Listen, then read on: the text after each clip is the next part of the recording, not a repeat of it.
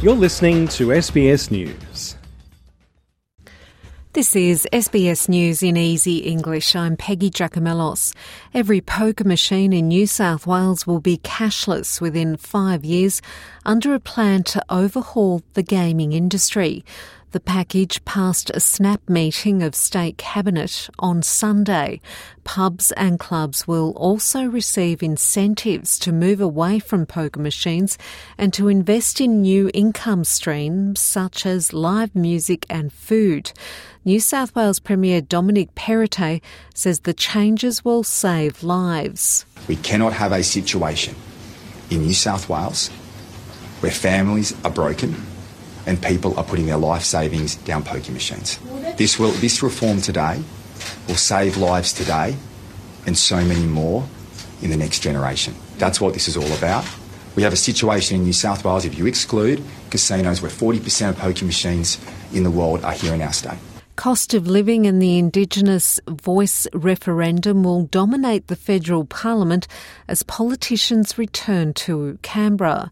Federal Parliament will meet for the first time this year. Prime Minister Anthony Albanese repeated his support for an Indigenous voice to Parliament again this morning. I believe very firmly that Australians should take the opportunity that they'll have in the second half of this year to cast a vote for yes, to cast a vote to walk upon the path of reconciliation in the spirit of generosity in which the Uluru Statement from the Heart calls us. A referendum on constitutional reforms in Ecuador has taken place. Ecuadorians were asked 8 questions as part of the referendum. President Guillermo Lasso also hopes the referendum will allow reforms that will fight illegal mining and compensation for those who protect the environment. For Ecuadorians, this will be a great opportunity. We must be part of the solutions to the country's urgent problems and take another step towards strengthening democracy. A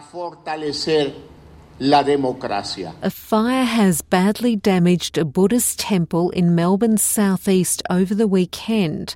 Fire crews were called to the blaze on Springvale Road on Sunday night at a multi-storey building. About 80 firefighters worked to control the flames at the Bright Moon Buddhist temple. Local resident Jenny Tang talks about the effect of the fire on the community.